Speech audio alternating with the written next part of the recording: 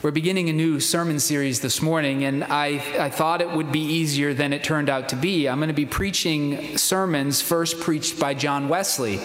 And of course, he's a 1700s Englishman, and so I had to translate it into contemporary English and then put it in a way that I could say it. And it was a lot of work. I learned a lot of new phrases and words I did not know. And I also learned about John Wesley something that I should have known, and that is that he bled Scripture. Almost every sentence in this sermon is either a reference to or a quotation of a Scripture passage. So I brought it into contemporary translation, but it's a little dense at times because all he's doing is quoting Scripture. But this is a sermon that he first preached at St. Mary's, Oxford on August 24th, 1744, and it's called Scriptural Christianity, and I was blessed this week to live in it. I hope that you will be too. Wesley began with a quotation from Ezekiel. He said, "Someone who hears the sound of the horn but does not take warning, and a sword comes and takes him away, his blood will be on his own head." And the primary passage today that we'll be discussing is Acts chapter 4, verse 31. It says this, "And when they had prayed, the place where they had gathered together was shaken, and they were all filled with the Holy Spirit, and began to speak the word of God with boldness." And they were all filled with the Holy Spirit. The same expression occurs in the second chapter of Acts, which we read this morning. When the day of Pentecost had come, they were all, the apostles with the women and the mother of Jesus and his brothers, together in one place, and suddenly a noise like a violent rushing wind came from heaven, and it filled the whole house where they were sitting. And tongues that looked like fire appeared to them, distributing themselves, and a tongue rested on each one of them, and they were all filled with the Holy Spirit. And one immediate effect of this was that they began to speak with different tongues as the Spirit was giving them the ability to speak out, insomuch that both the Parthians, the Medes, the Elamites, and other strangers who came together were bewildered because each one of them was hearing them speak in his own language. In Acts chapter 4, we read that when the apostles and the others gathered with them had been praying and praising God, the place where they were assembled was shaken, and they were all filled with the Holy Spirit. Now, there was no visible appearance at that time as there had been in the earlier time, nor are we told that the extraordinary gifts of the Holy Spirit were then given to any of them. None of them were given gifts of healing or miracle working or prophecy or the discerning of spirits or speaking in diverse tongues or the interpretation of tongues. Whether these gifts of the Holy Spirit are intended by God to remain throughout all the ages, or whether they are simply to be restored at the end before the fullness of all things comes, those are questions we don't need to decide. But we should observe that even in the infancy of the church, God divided those gifts with a sparing hand. Were all prophets in the first century? Were all workers of miracles? Did all have gifts of healing? Did all speak in tongues? No, maybe not 1 in 1,000. Probably none but the teachers in the church, and only some of them. It was therefore for a more excellent purpose than this, that they were all filled with the Holy Spirit. It was to give them what no one can deny to be essential to all Christians in all ages, the mind which was in Christ. Those holy fruits of the Spirit, which whoever does not have them does not belong to Christ. To fill them with love, joy, peace, patience, kindness, goodness, faithfulness, gentleness, and self-control. To endow them with faith, maybe a better word would be fidelity, with meekness and the moderation of their appetites, to enable them to crucify the flesh with its affections and lusts, its passions and desires, and as a result of that inward change, to fulfill all outward righteousness, to walk as Christ had walked in the work of faith and labor of love and perseverance of hope. So without concerning ourselves then in idle curiosity about the extraordinary gifts of the Spirit, let's take a closer look at the Spirit's ordinary fruits, which we are assured will remain through all generations. At that great work of God among the children of humanity, which we express with one word, Christianity. Not as it applies to a set of opinions or a system of doctrines, but as it refers to human hearts and to human lives. It may be helpful to consider Christianity from three perspectives. First, as it begins to exist in individuals. Second, as it spread from one person to another. And finally, as it covers the whole earth. And having discussed these, I intend to conclude with a plain and practical application. First, let us consider Christianity in its rise as it begins to exist in the hearts of individuals. Imagine then that one of those who heard the Apostle Peter's sermon on the day of Pentecost, in which he preached repentance and remission of sins, was convicted in his heart, was convinced of his sin, repented on that day and believed in Jesus. We know there were 3,000 who did that. By this faith in the work of God, which is the certainty of things hoped for, a proof of things not seen, he instantly received the spirit of adoption, by which he now could cry, Abba, Father.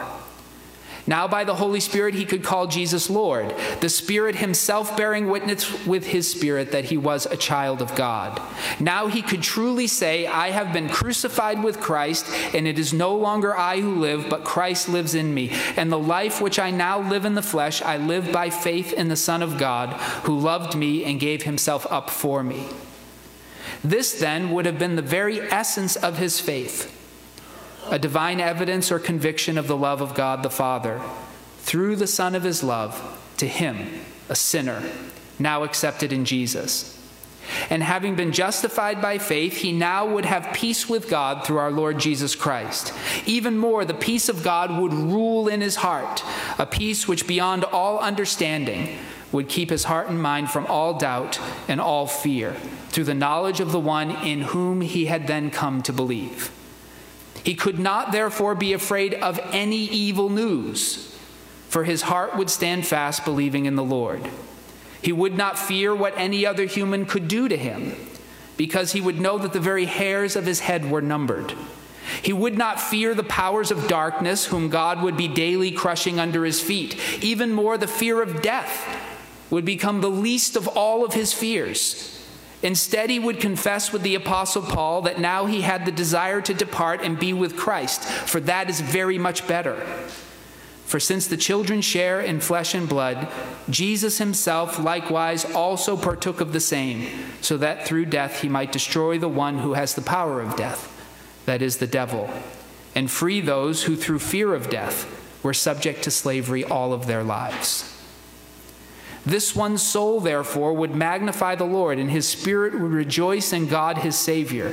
He would have rejoiced in Jesus with unspeakable joy, for Jesus had reconciled him to God, and in Jesus he would have redemption through his blood, the forgiveness of his wrongdoings, according to the riches of his grace which he lavished on us.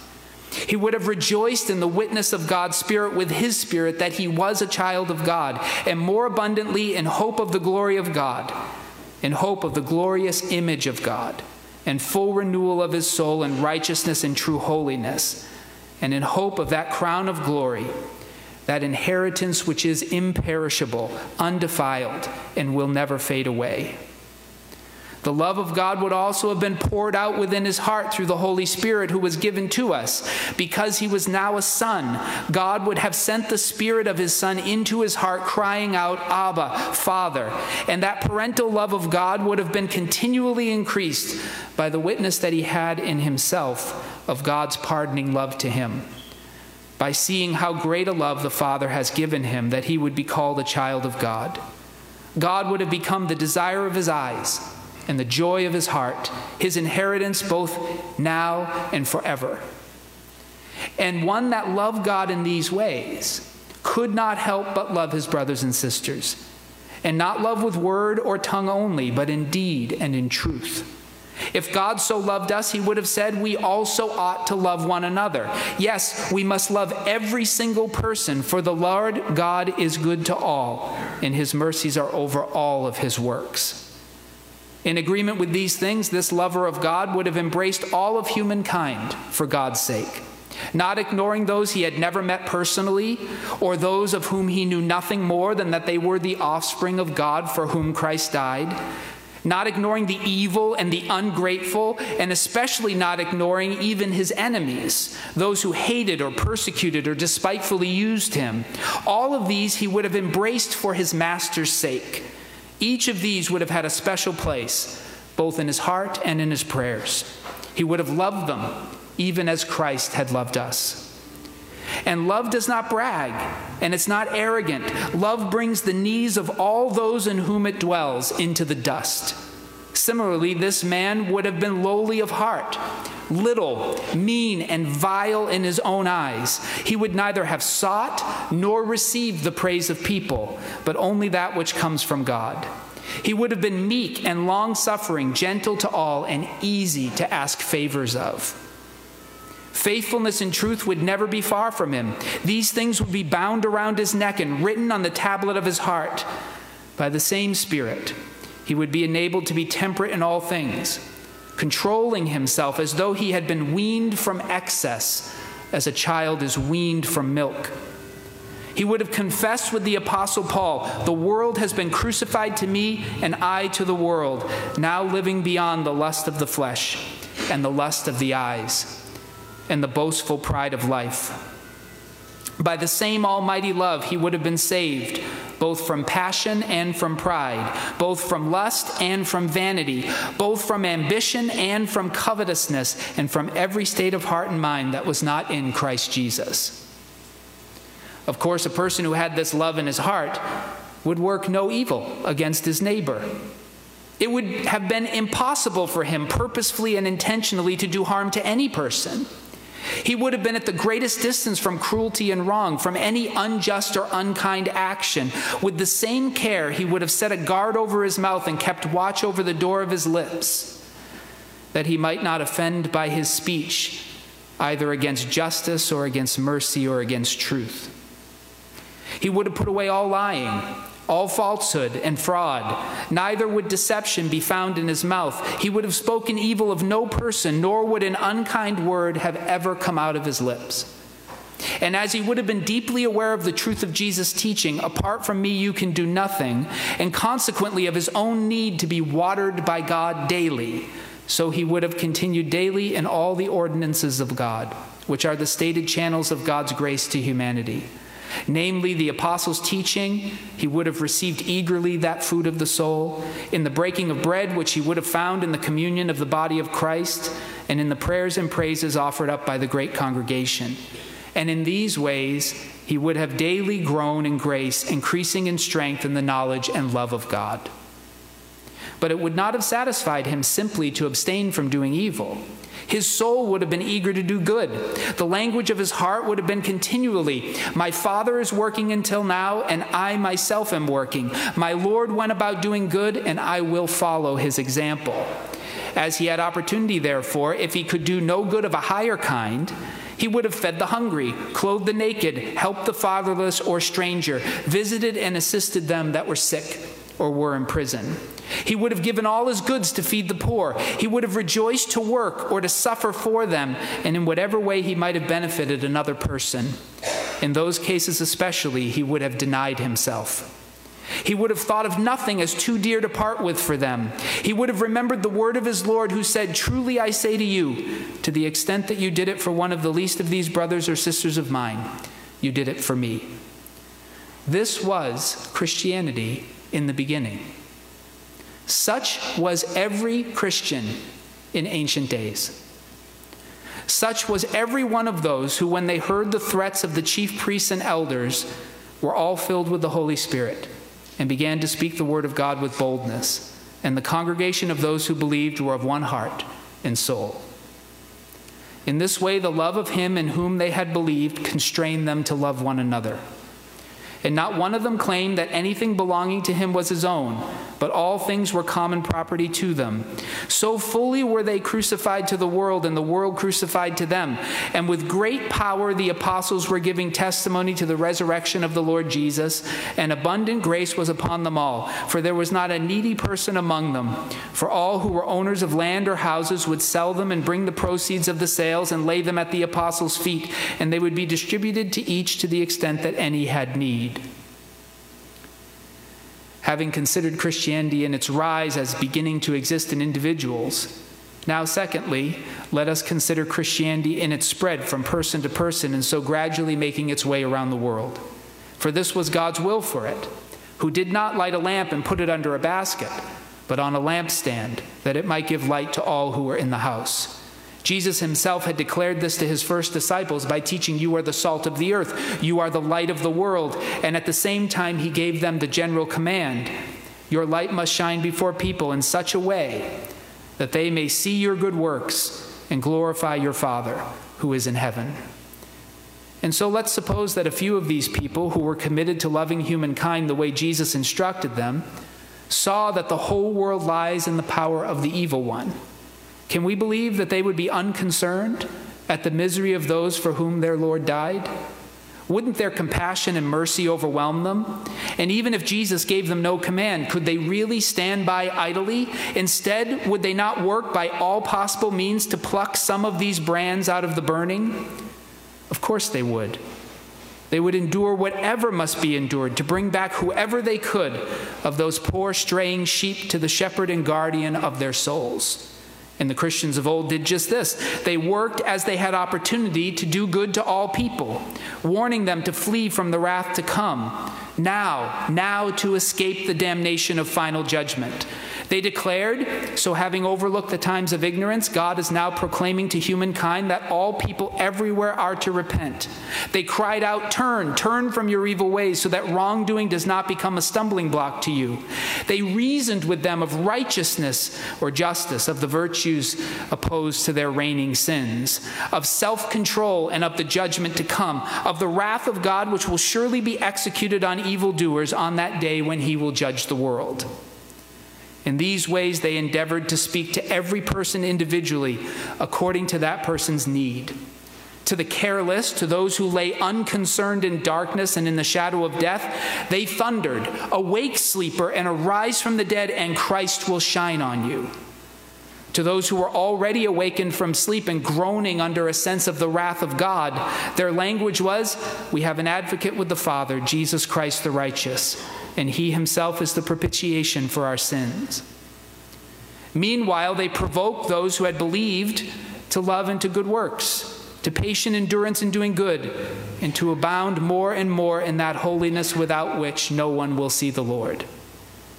And their labor in the Lord was not in vain. His word ran and was glorified. It grew mightily and prevailed. But so much more did the offenses prevail. The world in general was offended because they had testified about it that its deeds were evil. Pleasure-seeking people were offended, not only because these Christians were made, as it were, to reprimand them, but much more because so many of their companions were taken away and would no longer run with them in the same excesses of debauchery. People of high office and high esteem were offended because as the gospel spread, they declined in the esteem of the people, and because many no longer dared give them flattering titles or to give them the respect due only to God. Salespeople and retailers called one another together and said, "Men, you know that our prosperity depends upon this business. You see and hear that these men have persuaded and turned away a considerable number of people so that this trade of ours will fall into disrepute." Above all, religious people were offended and ready at every minute to cry out, "Men of Israel, help, for we have found these men a public menace and ones who stir up dissensions throughout the world. These are the men who instruct everyone everywhere against our people, our religious beliefs, and our religious institutions." Thus it was that the heavens grew black with clouds and the storm gathered in great haste. For according to those who rejected Christianity, the more it spread, the more hurt was done. And the number of those who were more and more enraged at these people who have upset the world increased, insomuch that more and more cried out, "Away with such people from the earth, for they should not be allowed to live." And in so doing, many sincerely believed that they were offering a service to God. Meanwhile, these offended parties did not fail to scorn their name as evil, so that this sect was spoken against everywhere. People spoke all kinds of evil against them, just as had been done to the prophets who came before them. And whatever any person would say about them, others would believe, so that offenses grew as numerous as the stars in the heavens. And then came, at the time foreordained by the Father, all kinds of persecution against them. Some Christians suffered only shame and reproach for a season, Others suffered the seizure of their property. Others experienced mocking and flogging and further chains and imprisonment. And others resisted to the point of shedding blood. Now it was that the pillars of hell were shaken, and the kingdom of God spread more and more. Sinners everywhere were turned from darkness to light, and from the power of Satan to God. He gave his children such eloquence and wisdom which none of their adversaries were able to oppose or refute, and their lives were of equal force with their words. But above all, their sufferings spoke to the world. They commended themselves as servants of God in much endurance, in afflictions, in hardships, in difficulties, in beatings, in imprisonments, in mob attacks, in labors, in sleeplessness, in hunger, in labor and hardship through many sleepless nights, in hunger and thirst often without food, in cold and exposure. And when having fought the good fight, they were led as sheep to the slaughter and offered up as sacrifices in service of their faith, then the blood of each of them found a voice. And the heathen said, though he is dead, he still speaks. In these ways, Christianity spread upon the earth.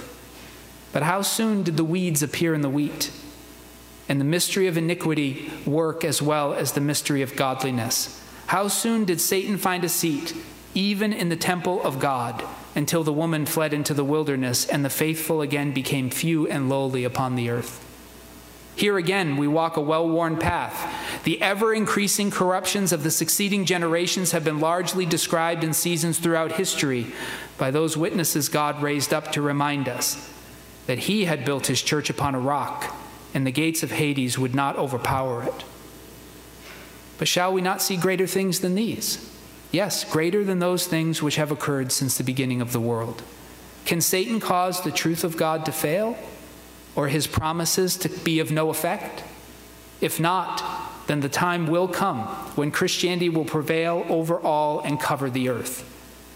Let's pause here for a moment and survey this strange vision, that of a Christian world. What would it look like? As to this, the prophets who prophesied of the grace that would come to us made careful searches and inquiries, and the Spirit which was in them testified. Now it will come about that in the last days the mountain of the house of the Lord will be established as the chief of the mountains, and will be raised above the hills, and all the nations will stream to it. And they will beat their swords into plowshares and their spears into pruning knives. Nation will not lift up a sword against nation, and never again will they learn war. Then on that day the nations will resort to the root of Jesse, who will stand as a signal flag for the peoples, and his resting place will be glorious. And he will lift up a flag for the nations and assemble the banished ones of Israel, and will gather the dispersed of Judah from the four corners of the earth. And the wolf will dwell with the lamb, and the leopard will lie down with the young goat, and the calf and the young lion and the fattened steer will be together, and a little boy will lead them. They will not hurt or destroy in all my holy mountain, for the earth will be full of the knowledge of the Lord as the waters cover the sea.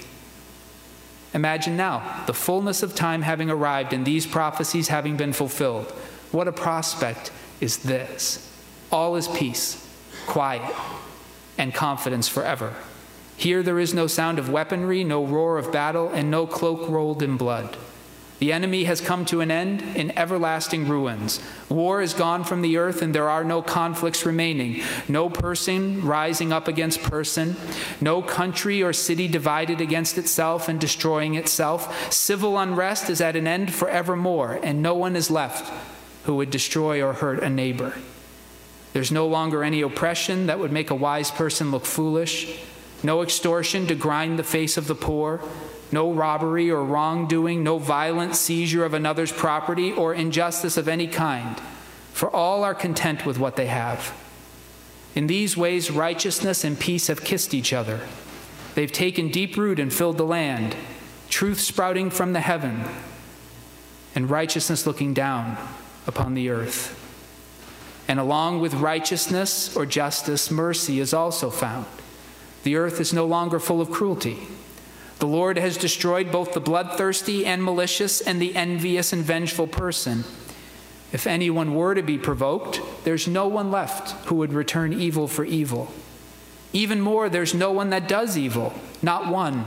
for all are innocent as doves. But being filled with all joy and peace in believing, and by one Spirit all baptized into one body, they all love as brothers and sisters, and they are of one heart and soul.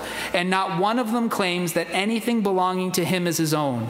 There's not a needy person among them, for every person loves their neighbor as themselves. And all the people walk by one rule: in everything treat people the same way you want them to treat you. It follows then that no unkind word can ever be heard among them, no quarrels, no contention of any kind, no complaining or evil speaking, but everyone opens their mouth in wisdom, and the teaching of kindness is on their tongue. They're also incapable of fraud or deception. Their love is genuine and without pretense. Their words are always the honest expression of their thoughts, opening as a window into their hearts, that whoever desires may look inside and see that all that dwells there are love and God. How can this be? Well, whomever the Almighty God reconciles to himself, and wherever he reigns, God subjects all things to himself, causing every heart to overflow with love and every mouth to be filled with praise. Blessed are the people who are so situated, because blessed are the people whose God is the Lord. Arise, shine, says the Lord, for your light has come, and the glory of the Lord has risen upon you. And humanity has come to know that I, the Lord, am your Savior and your Redeemer, the mighty one of Jacob. I have made peace your administrators and righteousness your overseers. Violence will not be heard again in your land, nor devastation or destruction within your borders, but you will call your walls salvation and your gates praise. All your people are righteous. They will possess the land forever. The branch of my planting, the work of my hands, that I may be glorified. No longer will you have the sun for light by day, nor will the moon give you light for brightness, but you will have the Lord as an everlasting light, and your God as your glory. Now that we've considered Christianity both in its earliest days and as it spread throughout the nations of the earth, I've only now to close this discussion with a plain and practical application. First, I would ask you, where does this Christianity now exist? Where in this world do these Christians live? The inhabitants of which country on earth are filled with the Holy Spirit in the ways that the Scriptures have described? In which country are all inhabitants of one heart and of one soul, cannot endure any among them to lack anything, but continually give to every person according to his or her need, who one and all have the love of God filling their hearts and constraining them to love their neighbors as themselves, who have put on a heart of compassion, kindness, humility, gentleness, and patience, bearing with one another and forgiving each other, who neither in word or deed offend against justice, mercy, or truth, but in every situation do to others as they would have done to themselves. Can we really call any country a Christian country that does not answer to this description? In truth, we must confess together that we have never yet seen a Christian country upon the earth. I beg you, brothers and sisters, by the mercy of God, if you consider me insane or a fool, then as a fool bear with me. It's necessary that someone should speak plainly to you. And it's all the more necessary at this time, for who knows if it is the last time? Who knows how soon the righteous judge may say, I will no longer hear the prayers of this people. Even though these three men, Noah, Daniel, and Job, were in this land, by their own righteousness they could only save themselves. And who will speak plainly to you if I do not? Therefore I must speak plainly to you, and I urge you by the living God, do not harden your hearts against receiving a blessing at my hands. Do not say in your hearts, Lord, do not send whom you have sent. Let me rather perish than be saved by this man. Brothers and sisters, I'm convinced of better things regarding you than what I'm about to say. But let me ask you then, in tender love and in the spirit of meekness, is this a Christian city? Are we considered as a community of people so filled with the Holy Spirit as to enjoy in our hearts and evidence in our lives the genuine fruits of the Spirit? Are all civil leaders, all principals and administrators of schools and their respective committees, not to speak of the inhabitants of the town, of one heart and one soul? Has the love of God been poured out within our hearts? Have we all the attitude in ourselves which was also in Christ Jesus? And do our lives evidence this claim? Are we holy as he who has called us is holy in all the things we say to and about each other? I beg you to be mindful, brothers and sisters, that we have not been considering novel or obscure notions. We've not been discussing debatable matters. All we've said has been describing the undoubted fundamental teachings of our common Christianity. And for your response to the message, I appeal to your own conscience guided by the Word of God. Therefore, the one who is not convicted in his or her heart, let that person be unconcerned with what's been said. But before God and this congregation, I own myself to have been of the number, solemnly swearing to observe all these customs which I then knew nothing of, and those statutes which I did not so much as read over, either then or for some years later. What is perjury if this is not? But if it is, oh, what a weight of sin lies upon us, and doesn't the Most High see it? May it not be one of the consequences of this, that so many of us are a generation of triflers. Triflers with God, with one another, and with our own souls. For how few of us spend a single hour in private prayer a week? How few of us have any thought of God in the normal course of our daily conversations? Who of us in any degree acquainted with the work of God's Spirit understand his supernatural work in the souls of his people? Can any of us stand talk of the Holy Spirit in church? Would we not assume that anyone who spoke of the Holy Spirit was either deceiving us or deceiving themselves? In the name of the Lord God Almighty, I ask, what religion are we of?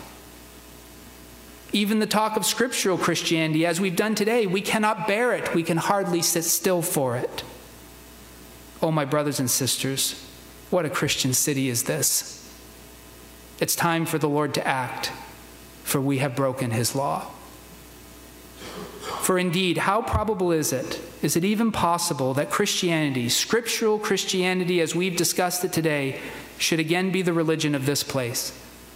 That all people among us, from the least to the greatest, should speak and live as people filled with the Holy Spirit? By whom would this Christianity be restored? Would it be restored by those who are in authority over us? Are they convinced that what I've described even is scriptural Christianity? Are they desirous for it to be restored? And would any consider it their sacred responsibility and duty before God to see it restored? And even if one in authority were to have this desire, who would have the influence and the proportionate power to actually bring it into effect? Perhaps some have tried, but look at with how little success. Shall Christianity be restored then by young unknown people? I'm not certain that any of our young would be willing to suffer for it. Wouldn't many of us older folks cry out against such a young person, saying, by doing this, you're criticizing and condemning us? But I fear there is no danger of being in this situation, because wickedness has overspread us like a flood. Whom then shall God send? The famine, the pestilence, the last messengers of God to a guilty land? Or the sword? Please no, O Lord. Let us fall into your hand rather than into the hands of humans. Lord, save us or we will perish. Take us out of the mire that we might not sink. Oh, help us against these enemies, for human help is futile. Only unto you are all things possible. According to the greatness of your power, preserve those that are appointed for destruction, and preserve us in the way that seems right to you, not as we will, but as you will. Amen.